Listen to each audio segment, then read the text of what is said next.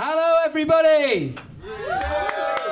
Welcome to Stand Up Tragedy. My name's Dave, and I'm your host. Now, what we do at Stand Up Tragedy is we invite people to come up and stand on stage and do some tragedy. So that means whatever they think is tragic. I don't know what they're going to do. Hopefully they know what they're going to do, but it's going to be an exciting ride between different emotions in this room. And so we should expect to see some tragedy, because when you go out down the street, you might get hit by a car anytime, and that would be a tragedy that you wouldn't expect. Well, here in this room tonight, we should expect some tragedy. There will be tragedy talked about tonight on this stage. So prepare yourself for sad things. But we at Stand Up Tragedy, we like to make people cry until they laugh and laugh until they cry. So, and make a safe space to talk about unsafe things. So that's the kind of night you're going to get tonight. Now, this is the kind of sadmin section of the show, and then we'll get started with some actual proper performance in a minute. But we are a live show as well as a podcast, so you can listen back to tonight and hear it again if you like, and direct your friends to listen to it in the future. We're here in the Banshee Labyrinth at 7:30 every day until the 30th of August. We've got some really great guest hosts, so if you hate me, you'll love them, because they're much better than me, who are doing various different dates. So get a flyer off us and find out what guest collaborations we have in store. Coming up on Saturday, we have the comedy sketch group Casual Violence doing an hour of tragic violence for us in this room. And then on Sunday, we've got the Other Voices Cabaret, who are going to do other tragedies for us in this room on Sunday. And then on Monday, we've got guest host Keith Jarrett, who is a fantastic spoken word artist. Now, this show is part of the PBH Free Fringe, which means it's free to come into the room. That's great. And if you leave, it's also free. But when you leave, we would ask you if you could afford to pay what you think the show is worth with some donations. So we live in tragic times at the moment. We live in a politically pretty tragic times. Everybody's a bit hard up, but that means that it's also an important time to support the arts. So if you do have any money, if you could give that to us at the end of the show, not all of it, just however much you could afford to pay, then that would be really great. Not just for the arts, but also for me, because I lost my job a couple of years ago as a result of the cuts, and now I'm a proper artist all the time, which means I have no money. So yeah, if you want me and my partner to be able to pay our rent for the rest of the year, pay wisely at the end of the show. So yes, if you want to find us on Facebook, you can make friends with the tragedy, which is the best thing to do with tragedy, I think. You can also follow the tragedy on Twitter at @StandUpForTragedy. And if you want to tweet about the night, use the hashtag tragic moments. So there we go. Sadmin is over. The more exciting and interesting stuff is now going to start happening. So everybody, our first act, it's amazing to have them on. They come on like a really short notice. They did a show at 4:30 today, and then they came out of that and said, yes, we'll do a slot. And that's the great stuff. I've seen them a couple of times doing slots everywhere, so I think they are very polyslotterous, I think. So yes, their show is Jiggly Bits at 4:30 at Cowgate Head from now to the 29th of August. Put your hands together, everyone, for Sticky Biscuits!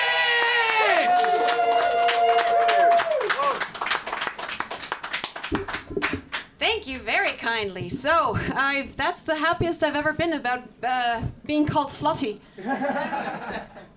So, we have 3 very tragic songs for you today, and I will play them as soon as I have figured out how my ukulele works. And the first one is a song that I wrote about an ex of mine, which, I don't know, anybody here ever tried Googling their ex? Yeah, at least you guys admit it. See, nice. In other rooms are like, no, I would never do that. All those liars.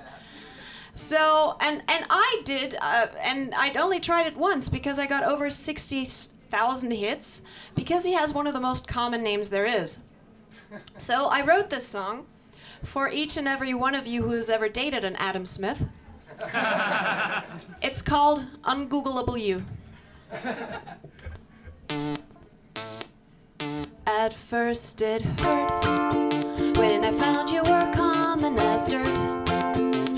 I thought you were one of a kind, only to find you were one in a million of you.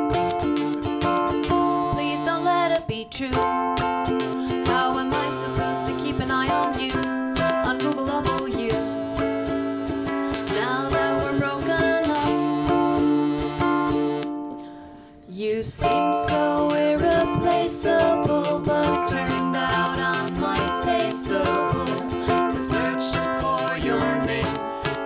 with 6,487 of the same.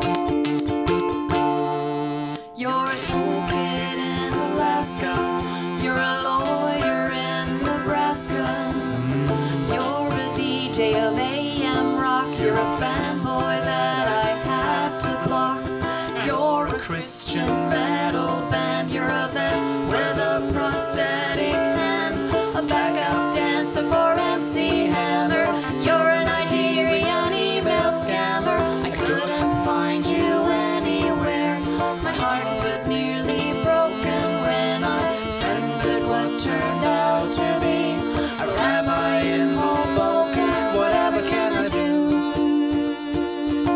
to find ungoogleable you? On the other hand, am unique. Google claims there's only one of me. Just type me in and you'll see. They say I'm very stalkable, desperately approachable. If you should ever feel the need, you'll easily find my Twitter feed. 140 character solo.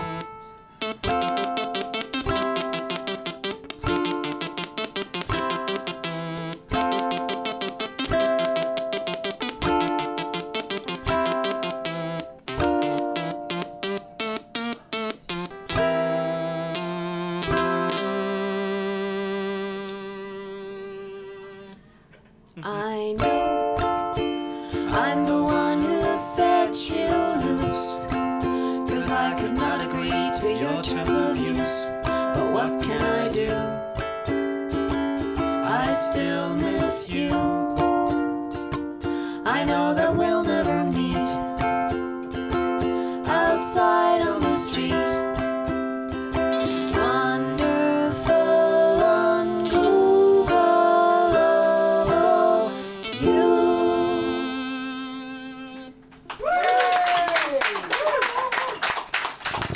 Thank you very kindly. What do we do next? Our next song is also, of course, a sad song, and it is about the sad reasons people go into particle physics. Do we have any physicists in the house? Yeah. Yeah, really? I'm lying. Ah, darn it. We had some, what did we have? Astrophysicists yesterday. We were like, holy cow. Yes. There's like a gang of them, which I guess you have to move in a gang because of astrophysicist all by himself, he'll be dead. 5 minutes. Are you ready? I think so. Whoa, dude. That's loud. We're from Berlin. We're techno.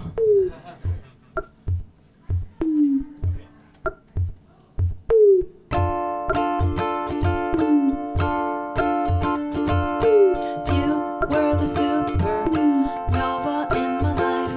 I could see you and me being husband and wife, but the expansion of the distance between you and I was accelerating, and I don't know why. So I will build a particle collider. I'll try to find a new physics to explain why the strong force of our attraction wasn't strong enough to hold us together till the end of time.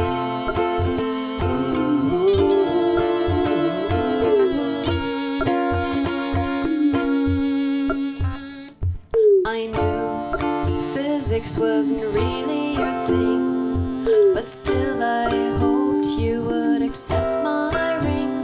But I think I blew it when I blew up the car. I didn't think the laser beam would reach that far. And I would like to say I'm sorry that Miffy didn't survive her turn as Schrodinger's cat. I guess now we know, as long as the lid stays closed, the cat is surely dead if we don't put in air holes. And all I wanted was to see the look in your eyes as I go up to collect the Nobel Prize. I don't know what I did to make the dream shatter, but now my heart is filled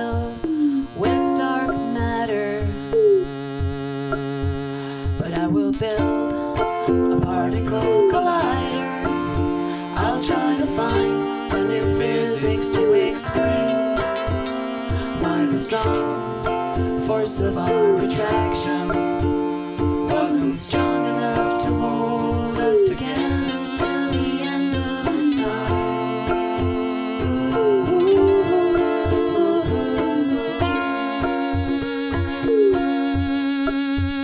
And I will build detectors 16 stories high to detect that small particle of time that I missed that made you go. But the largest machine ever built won't bring you back.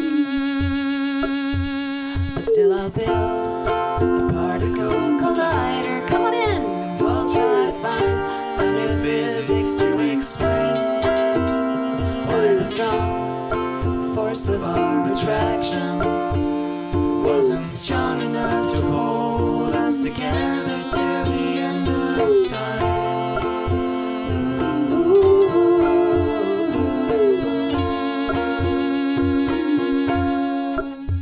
And if I find a new particle no one has ever seen, it might not prove there is a God, but it might prove I really was in love.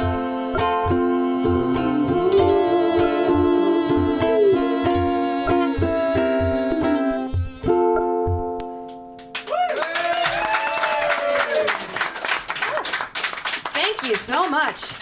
And now for our last song, I need somebody to hold my glockenspiel, and that's not a euphemism.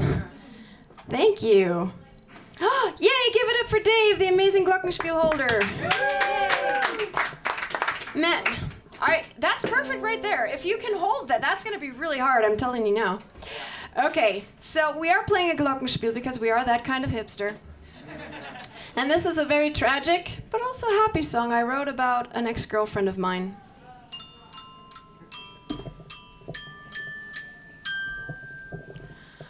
We were on another date.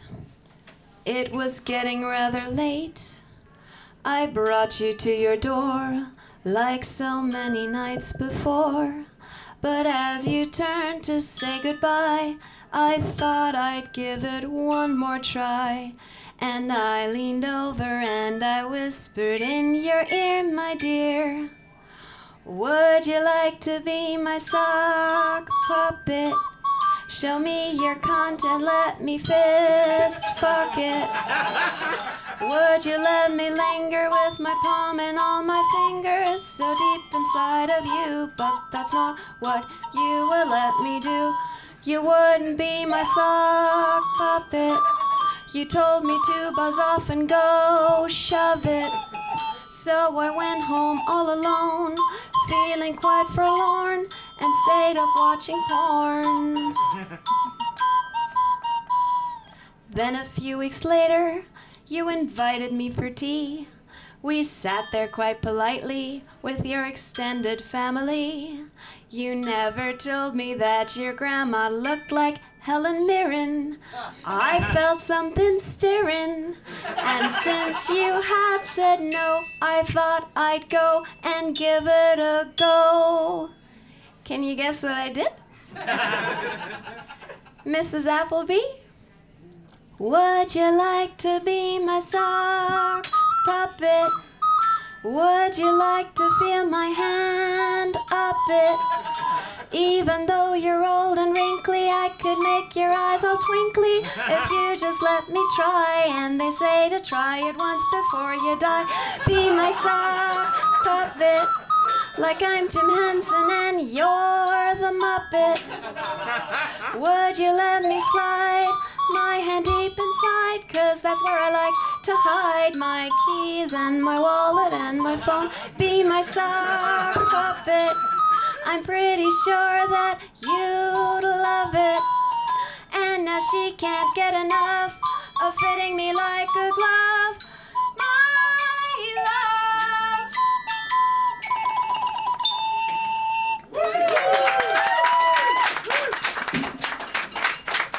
Thank you, and give it up for Dave. so badly at the end. Yes, guys, 4:30 every day at Cowgate Head. Thank you. Sticky biscuits, everybody! Yeah. So I'm doing a show myself about masculinity at 12:05 every day at the Cabaret Voltaire, and my shaking arms, that's the kind of thing that men get mocked for not being strong enough. But I don't care about that, because that's why I'm doing that show. So you can come and see that. That was kind of crowbarred in, but I realised I didn't mention it earlier on. Right. So our next performer, let's see. Well, I didn't expect to be introducing this person onto a stage anytime soon, particularly because I have a quite traumatic relationship with Christmas. But put your hands together, everyone, for Santa! Yeah, hello. So, bit out of season, I'm aware, but obviously I'm Santa. I've been touring the UK, you lucky bastards, and been doing that in these summer months to kind of explain the origins of Christmas, and while setting out upon that task, stumbled across a sad story. So I heard about this show, I got in touch with Dave, and I thought, I've got some proper tragedy for you. The origins of Christmas. Now, you might think, a lot of people seem to think, in fact, that Christmas is like this ageless, timeless tradition, like, sleeping on a mattress or weighing in the bath. I wouldn't blame you thinking that. A lot of people do, but you'd be wrong. You'd be wrong, in fact. It all started in 1962 there.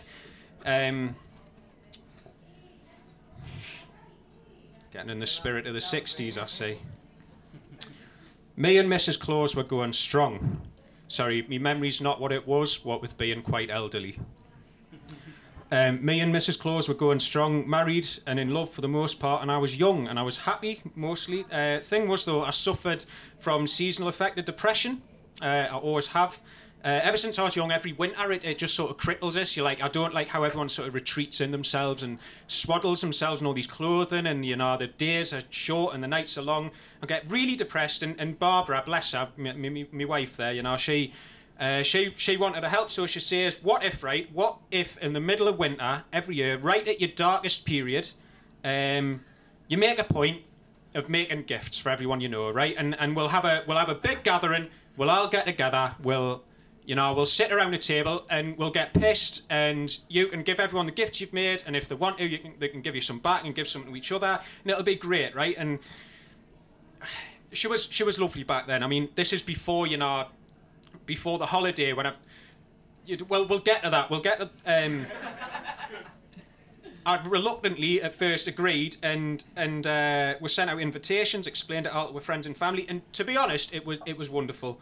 It was difficult. It was really difficult. I started preparing months in advance, like writing lists of all the people I knew that I'd want to give gifts for, and then sourcing the materials and making the things. And the team up at her dad's old factory in the north was a great help, but I put a lot of the work in myself. That was the point really, and it worked. Like, I had something to do, and I still get low, but with Barbara there egging us on, like, it'd get us through the darkest days. It really would. Safe in the knowledge that I was living and I was working for other people. Do you know what I mean? And the day was superb. Everyone gathered round. Uncle Terry's jokes, like Mum's smiling even my dad enjoyed it. So we started doing it year on year, December 25th, and it started to catch on. And we told, we told friends about it, and our table grew and grew every year. And then there were other tables. We're getting invitations to other people's parties like we didn't know. And then I remember the first year we got an invitation from abroad, right? We get an invitation from Russia. And this is when Barbara, that's Mrs. Claus to you, says, right, this is enough. We need to stamp some ownership on this because, like, we invented this, and people need to know that. And I was like, no, well, it's not about it. Besides, it needs a figurehead. Do you know what I mean? You need one person to sort this out, right?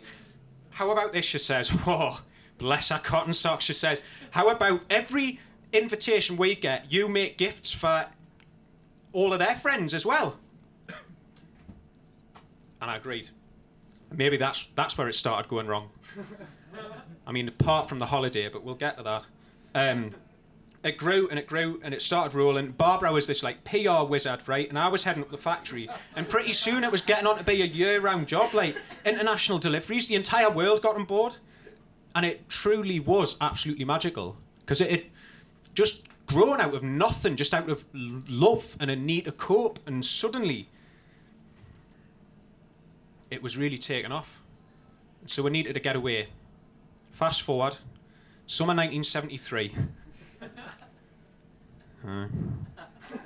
Me and Barbara are in Mallorca for 2 weeks, right? We're getting away from it all for a bit. Do you know what I mean? Holiday with the missus. Anyways, right, 2 days in, her mum gets sick, so she has to go home. Stay though, she says to me, right? You've earned it. So I did. That's when I met Anna Rita. She was this waitress, right?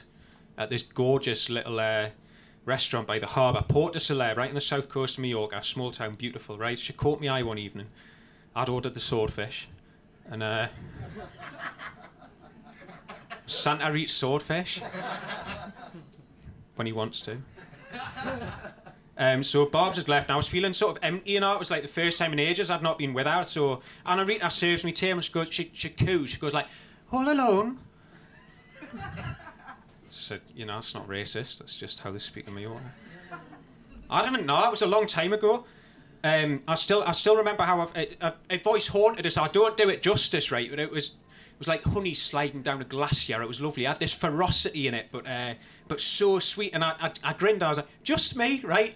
And I knew what I was doing even then. And I hated myself for it, but I went back.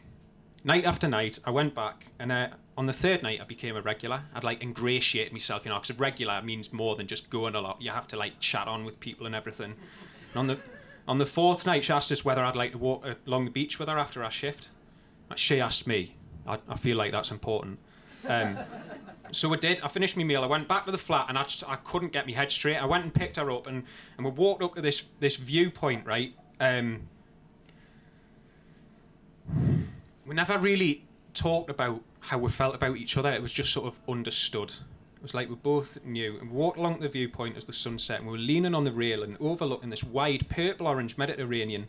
And she looks at us, and she leans her head on my shoulder, and I say, me wife, like, she had to go home. My mother, I'd already explained it, but there she was, just glowing.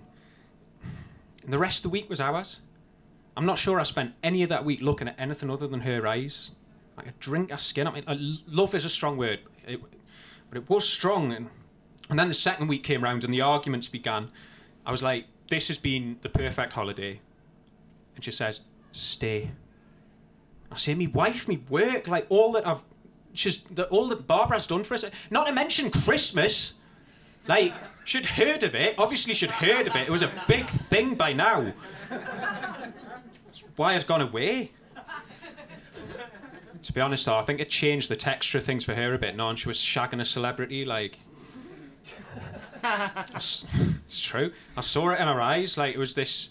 It'd been this just melancholy thing of, like, a fling with a married man to sudden this determination of want, like, you're a famous person. And she says, drop it all for me. Right, I remember the words falling out of her mouth. She actually said it. Like, everyone had been thinking it. No one had to say it. And she didn't come with us when I got on the plane home. She stayed in the flat, like, sobbing like the way a hyena laughs. And I left the door, and when I got back, Barbara was there to meet us, and she was lovely. Her mum was fine, by the way. It wasn't the same anymore, though. Like, the spark had gone. I think she knew. Like, we've never really talked about that holiday. 40 years. I still think of her. Most years she's on the good list, right? Which is great, because I get to see her. And I like to think that she's, like, really good, you know. Like, saving the whales and working for a cancer charity on the weekends. Reality is she's probably just getting by. It's become a lot easier to get on the good list since business has started going so well. 1 or 2 years she's been on the bad list, and that's worse. Because all I get's the list.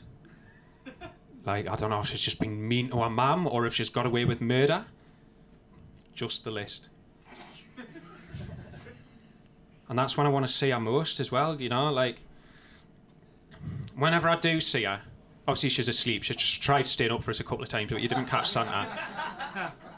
There's always the temptation just to climb in next to her, just to, like, drop off the map, escape, wake her up, like, every year. It's all on my shoulders now, do you know what I mean? It's more than me. I mean, you can't just cancel Christmas. No one else can do this job. It's beyond that now. That decision was made a long, long time ago, but each year the wound just reopens a tiny little bit. I think back to that holiday, just lying on our bed. I played it safe. I do love my wife, right? I have a love for her, of sorts, and you know how it is. I still have work to do every Christmas, and that keeps the darkness at bay. It's the rest of the year that's the bugger now. It's not an all-year gig anymore. Not the way technology's advanced. I get it all off Amazon now. 2 months jobs tops. It's the rest of the year. Like, people pray for Santa once a year. You see him in the supermarket in August. Didn't want an hour.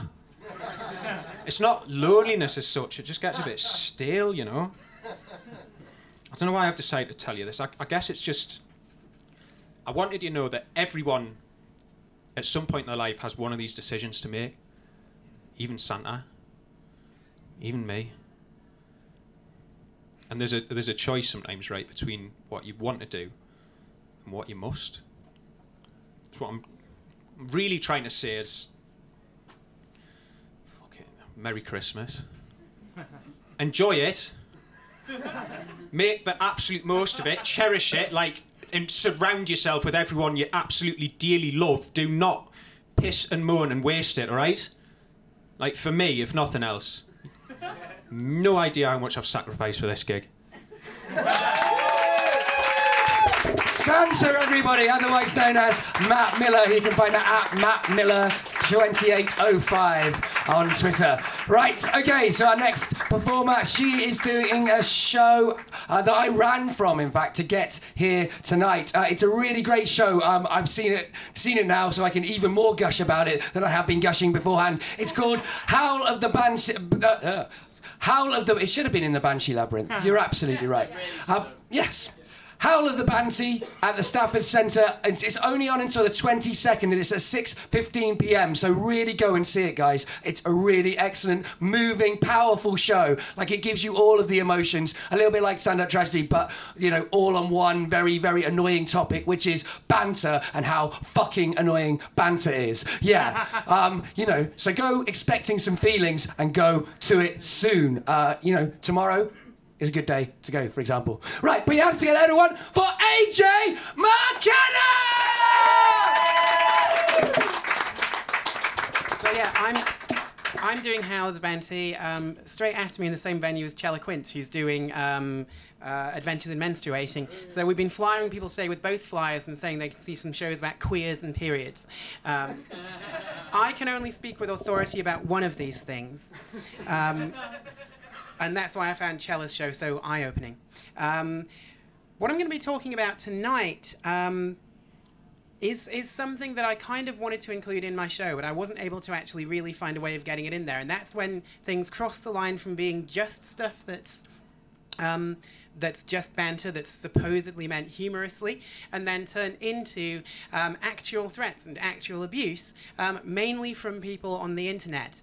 And I was thinking about that this morning because this time last year I was actually I was working as deputy editor of an online LGBT magazine called So Gay. Deputy editor sounds like a really, really cool job, but it's the same as being like the assistant head teacher of a school. Like, you know, you theoretically are important, but basically you do all the grunt work for like the person who is actually in charge. So, and as part of this, I got involved in a controversy where I was arguing with some transphobic mixed martial arts fans in America quite heavily, which was really interesting because I was getting sent threats by people who could theoretically have killed me with their bare hands, but they were in America. So I was just like, fucking come on then. The death threat from the person who lived in Sunderland, which we'll get to later on, that was a bit more scary. But so that was interesting, and it's been a while since I've had an actual full-on death threat. The nearest thing I had to it recently came when I'd had a disagreement over something with Peter Tatchell on Twitter. Has anyone done that in here? Yeah. There are two things that are really cool. Well, there are two things that are really interesting about disagreeing with Peter Tatchell, at least online. And one is, some of you may have experienced this as well, one is that he really gets the arse. Like, he just gets really super offended, and you're just like, look, I'm just disagreeing with you on this. But the other thing that happens is he has really, does everyone here know what a stan is? Like a deranged, demented fan from the Eminem song, like someone who really defends their idol. There is a fantastic Peter Tatchell stan on Twitter. I had to block him eventually because of all the messages, but some of the stuff he was... He's been suspended. Oh man, it was poetry, some of that stuff. It really was. I mean, apparently, like, one of the things I did because I dared to disagree with Peter Tatchell was I danced bare-breasted round a sacrificial fire, toasting the corpse of Peter Tatchell. This was one of the things I got accused of doing. And then the next one was, yeah, you won't be disagreeing with Peter Tatchell when ISIS burn you. Which presumably they were going to burn me for dancing around a fire with my tits out, I guess, you know. So, yeah, tits do feature in the poem I'm going to do about death threats. Because this is the woman in Sunderland. The only time I have literally been slightly in fear of my life from someone on the internet was a girl I met at a party in Sunderland who decided that she didn't like me. And she didn't like me because it was kind of one of those parties. And she thought I was like coming on to her submissive, basically. And there were a number of reasons I wouldn't do this. One, he was really like, you know, like a young guy, and I wasn't really that into that. Two, he was a furry. Like, do people know what furries are? I'm not. If you are a furry, that's fine. YKIOK, that's totally fine. But like, I didn't want to take him for walkies, you know. But she figured that I did. And so she fixated on this idea that I was this mean, evil trans harpy trying to steal her man, and kept sending me these increasingly vituperative threats. And the most final threatening one, one of the things, the thing is that she wasn't very bright, bless her. And she had trouble formulating things, and I think she'd resorted to a thesaurus at one point because she'd got sick of just saying fat all the time. So in one of the death threats, she actually called me buxom. And yeah, I know. And this was, I mean, I wasn't really on hormones at the time, and you know, I'd been to a party, been to that particular party, and I'd seen, you know, a woman who had the most impressive aureoles, and I just remember thinking, mine are like fucking pinpricks compared to those. So being called buxom was nice. So I wrote a poem about it, and that poem is this. It was nice. You called me buxom when you threatened to have me killed, though you meant it as a synonym for fat, I should imagine. Still, it felt nice to have one's embonpoint, such as it was then, given pride of place in a statement of your homicidal intention. It was nice that you used buxom, a rather feminine word, even as you told me that my gender was absurd because it seemed that liking sci-fi and wrestling especially were striking off offences in your court of femininity.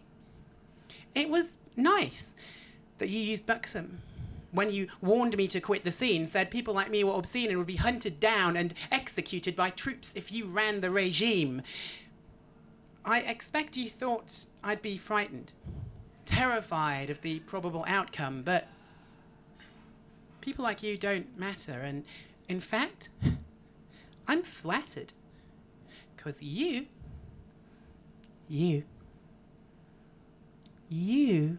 called me buxom. Thank you for your time. AJ McKenna, everybody! Okay, so right, our next performer. She isn't doing a show in Edinburgh, which is great actually. It's good to have people who aren't doing shows occasionally on variety nights. Yes, so she's not doing a show in Edinburgh, but you can follow her on Twitter at WordGeekSarah. Put your hands together, everyone, for Sarah Thomason!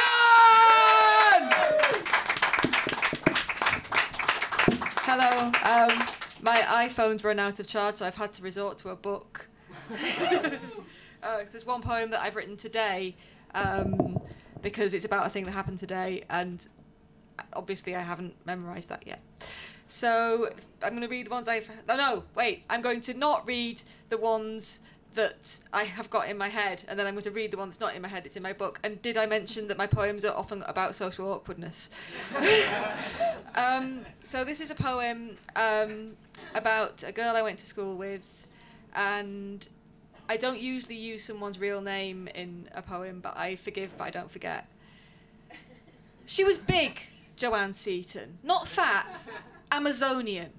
Her victims were beaten, her reign was draconian. She ruled us with fear. It scared even the teachers, the permanent sneer that distorted her features. Now me, I was shy, undersized and precocious. That's probably why I first caught Joanne's notice. She threatened and ridiculed each day the same. She made me feel minuscule, burned me with shame. I ignored it at first, but she only got bolder, so I feared the worst when her hand grabbed my shoulder. I was pinned to the wall, sweating, clutching my bag, when she just said it all. Virgin, lesbian, slag. And I started to laugh. If you're talking to me, you should really pick one, because I can't be all three. Didn't say that out loud, because I like being alive. But I stopped feeling cowed, and I knew I'd survive, because being called gay felt bizarrely empowering. So I just turned away and I left her there, glowering, and with deep inner glee thought, Joanne should be glad. She got 2 out of 3, and for her that's not bad.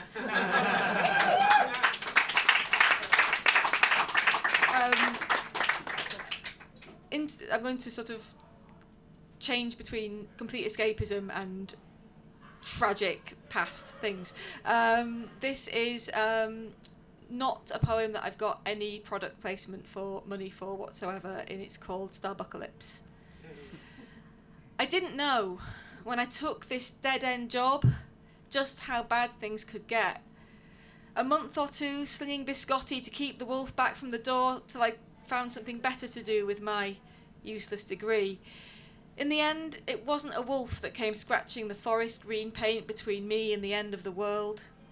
The dead-eyed and ravenous hordes that surge in every morning were different today.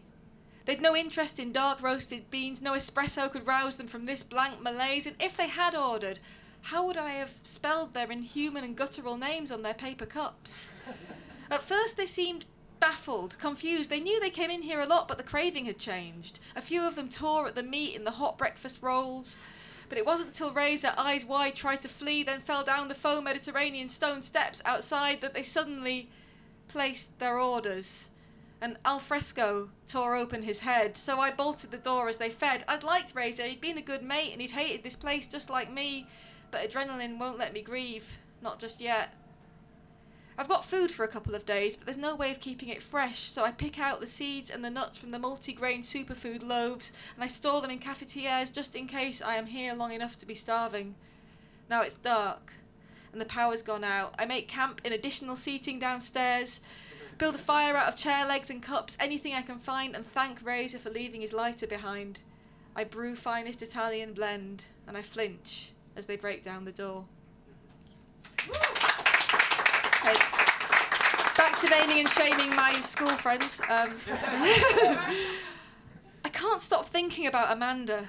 I haven't seen her since 1995. I don't even know if she's still alive, but I can't stop thinking about her icy pale, baby blue, pastel-shaded eyes and perfectly sculpted spiral perm hair, and a school uniform that looked like a school uniform you'd wear to a school disco-themed club night. Not an actual school disco, or an actual school, unless it was North Yorkshire in 1993 and you were the nearest thing for miles to cool. And I can feel her giving me the once-over, the up and down appraisal of my wrong length hair and my wrong length skirt and my wrong size shoes and my wrong size boobs and the wrong expression on my face, and I brace for the judgment, and she says, "You're gormy." And inside my head I'm thinking, well, actually, she's probably not wrong, because she probably means gormless, which would mean there was nothing going on behind my eyes, and actually there's too much going on behind my eyes. Like, how does her hair stay in that exact position all day, every day? And if you turned her upside down, would it still be trapped in stasis in that spray? And why is it cool that she's really good at golf, when if I was really good at golf, and I'm not really good at golf, but if I was really good at golf, everybody would say that being really good at golf was pathetic, and how much money and how much time does she spend every single day on cosmetics? And none of this can come out, and none of it can be said, because even if the words didn't trip over my tongue on the way out, if I talked back to Amanda or Chantel or Joanne or any of them, I'd be dead. And I realise my face is doing it again. Deer in headlights, dazed and confused, any potential comeback, drowning in the verbal vomit that I'm somehow managing to choke back. I look gormy. So, if you see me in the pub or in the street or at work or anywhere and you say something polite or something friendly or something funny and I just stand and stare, and you start to wonder if I like you or recognise you or have even realised that you're there, it's because 5 different potential comebacks that are being that might be inappropriate are being filtered out, and then a tangent has to be followed up, and then I'm managing myself out, and then I'm realising I've left the silence too long, and then I'm taking stock of my whole life and wondering where I went wrong, and suddenly I'm not here at all. I'm in a technology lesson in North Yorkshire in 1993. Just Amanda and me. And she says, "You're gormy."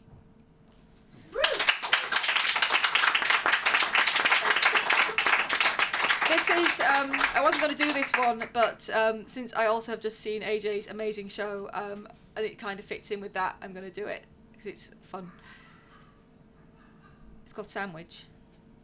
The misogynists were starving. They thought they'd soon be dead. They had some cheese and pickle and they had some sliced white bread, but they shook their heads and pondered and their lips began to tremble. These mysterious components they just could not assemble.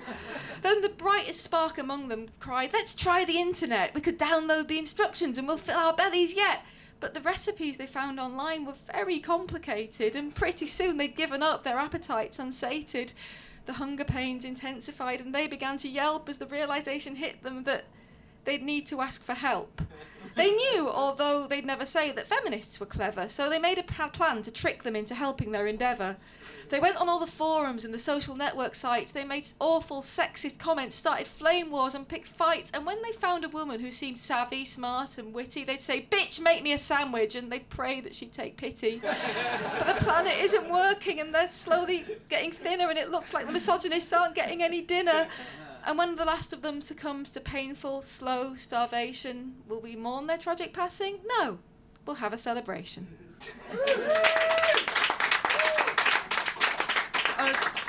Utterly inappropriate change of tone. This is a poem I wrote today for reasons that will become clear, and it's called Induction. 5 years ago, my sister had a baby, and being enormous geeks, she and her partner called their daughter Io, after Jupiter's most volcanic moon, chaotic, volatile, the interesting one. At 13 months, Io had solved the puzzle of the baby gate and would emit a shriek like a car alarm if anybody else got in her way.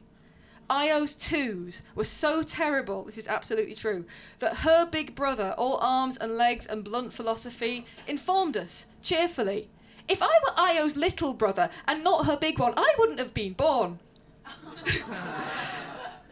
Io at 3, her almost constant rage began to blossom into caustic wit. Most toddlers are, to some degree, quite gullible, susceptible to bribes. Not Io, though.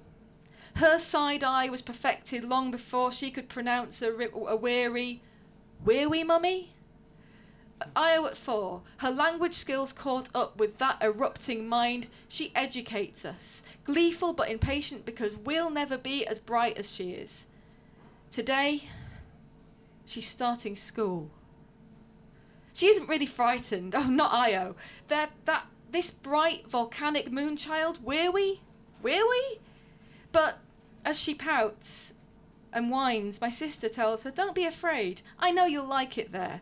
Your teacher, Miss McClure, is really nice. And you're so good at adding up and spelling, you'll soon make loads of friends. School will be fun." Io at 5, a bright, volcanic moonchild who loves to solve the puzzles of the world and won't be fooled into conformity, who loves division sums and hates to share, whose lip is trembling as she holds my hand. I know exactly what she's walking into. I smile and lie. Thank you. Sarah Thomason, everybody! And I mean, I used to work with the under fives, and yeah, that was the job I mentioned earlier on. They got cut because that's the kind of world we're living in at the moment.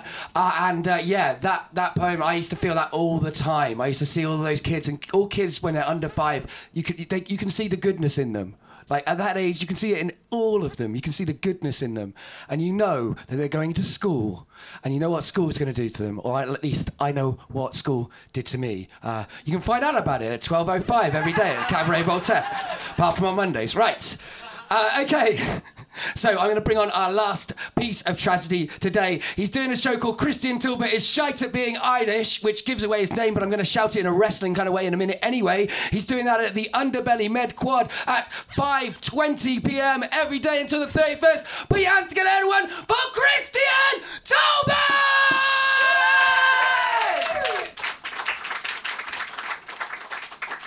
Hello, everybody. My name's Christian Talbot, and I'm from Ireland. And I'm shite at being Irish, quite frankly. I'm so bad at being Irish that I can't actually get any gigs in Ireland. I can't get any shows. Yeah, it's horrible. What I've had to do in order to do stand-up comedy in Ireland is that I've had to create an alter ego for myself. I've had to create a character in order to do comedy gigs. So what I'm going to do is I'm going to turn around. And when I turn back around, what I'd like you to do is give me a big round of applause and welcome me to the stage. Okay, so here we go. Ladies and gentlemen, will you please welcome to the stage, Paddy Joe McGinty! What's the crack? What's the crack? What's the crack? What's the crack? What's the crack? What's the crack? What's the crack? What's the crack? What's the crack? What's the crack? Are we drinking? Are you drinking? Are you drinking? Are you drinking? Are you drinking? Are you drinking? Are you drinking? Are you drinking? Are you drinking? Are you drinking? What are you? A Protestant? It's funny because that's still a thing in Ireland, apparently. Where are you from? Where are you from? Where are you from? Where are you from? Where are you from? Where are you from? Where are you from? Banter, ladies. Are you two friends? You're punching above your weight. What? Do you remember? Here's relatable material, ladies and gentlemen. Relatable material for all the Irish. Do you remember you'd go down to Mass and you'd get the Latin Mass and you wouldn't understand it? That was great crack, wasn't it? Do you all remember that? What? Here's more relatable material. Do you remember when you were a kid and you go to school and your mother would cover your school books in wallpaper? Do you remember that? What? You all remember that? Do you remember you go out the back garden and you'd just kill a poor defenseless animal with a stick? Do you remember that? Do you remember that? What are you, Protestant? Here, Tinder, ladies and gentlemen, my Tinder material. Here we go. I'm from a small town in County Tipperary, and I went on Tinder, and the only 3 suggestions it had for me on Tinder was my sister and my 2 female cousins. You've got to be very, very careful which way you swipe. You know, you don't want them thinking you still have feelings for them after all these years.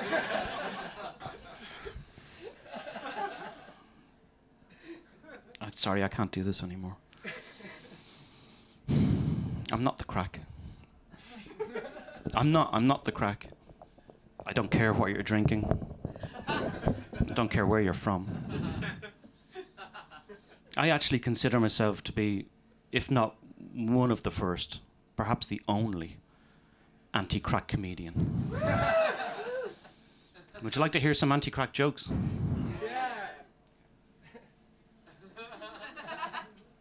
Anti-crack joke book. I couldn't find any wallpaper. We all ready not to have the crack? Yeah. Who's not drinking? Yeah. Good. Ladies and gentlemen, first anti-crack joke. Here we go. An Englishman, an Irishman and a Scotsman are in a pub in London. Of course it's London. There's no jobs in Ireland or Scotland. A newly married couple are on their wedding night. Having just consummated the union, the groom says, "That was amazing, darling. Aren't you glad we waited?" And the other groom says, "No, we're both in our 50s. This should have been legalised decades ago." Why did the chicken cross the road? Because a group of men were walking towards it, and because of our current culture, that's what it needs to do to feel safe. Why did the child of a homosexual couple cross the road? Because they were lost and having been brought up by two men were incapable of asking for directions. That's black and white and red all over. A riddle to distract you from the government slowly eroding your civil liberties. There's one nun in the bath. She says, "Where's the soap?" That's as far as that joke goes due to the decreasing numbers of women entering the sisterhood. Knock, knock. A bailiff. Just a bailiff come to get your stuff. It's horrible. Horrible thing. Paddy walks into the pub and he says to the barman, "Is Sean coming in tonight?" The barman says, "No. Sean has had his farm repossessed by the bank and he shot himself in the head in the barn." I don't have a punchline for that. It's just a comment on the harsh reality of farming in Ireland today. Horse walks into a bar. The barman says, "Why the long face?" The horse says, "Because we're living in a time of economic austerity and political and social conservatism." An Irish woman goes to the doctor. She says, "Doctor, doctor, I think I'm pregnant." The doctor says, "I hope you don't have any complications, as the state will always favour the life of your unborn child over yours." I was in Dublin the other day. I ordered a coffee. The barman said to me, "Would you like me to Irish that up?" I said, "Sure." So he charged me twice and denied me the freedom of choice. Last anti-crack joke, ladies and gentlemen. Here we go. An Englishman, an Irishman, and a Scotsman are having a drink. And the barman asks them, "If you were a woman for a day, what would you do?" And the Englishman says, "I'd stay in all day playing with my boobs." And the Scotsman says, "I'd spend all day having multiple orgasms." The Irishman says, "I'd go to work and wonder why I'm suddenly being paid 20% less for doing exactly the same job." Ladies and gentlemen, anti-crack jokes. I've been Christian Talbot. Cheers, thanks very much. Christian Talbot, everybody! Oh, wow, it's been a great hour of tragedy, right? So we've got different lineups every single night at the Fringe, pretty much. On Tuesdays, we aren't doing stand-up tragedy, we're doing Getting Better Acquainted, where I'll be in conversation with people, but the rest of the Fringe, different lineup every night, and I'm so pleased with the lineups. So tell everybody about them and get people to come and see them. So yes, so we are at the end of the show, which means that I'm going to remind you that it's free to get in. Art that's free at point of contact is a really important thing, but it's also important to support each other, and if you have money, to share it with others, because a lot of people are not doing that, and that is why we are in the situation we are in. So if you can afford to give some money to Stand Up Tragedy, then please do so. We will not be embarrassed if it is paper money, although we will be knowing what you're doing if you put in £1 notes. I've discovered they exist up here, and that's a nice way of tricking us and making us hopeful when so don't do that, or do, depends what you want to do to me. So yes, if you want to give us a review on the edfringe.reviews.com, like on the Ed Fringe site, people say that matters, and they must be right, so they say it all the time. And every night I say it, so it must be true, right? So give us a review anyway. Good reviews equal people coming in. So yes, and you can tweet about us and all that sort of stuff. And yeah, I basically am afraid of silence. I get kind of like, I basically don't start talking, you know, when there's silence. So the best thing to do is to kind of, you know, clap and cheer and that sort of thing. So make me sort of like, yeah, that's good. And the tragedy is now over.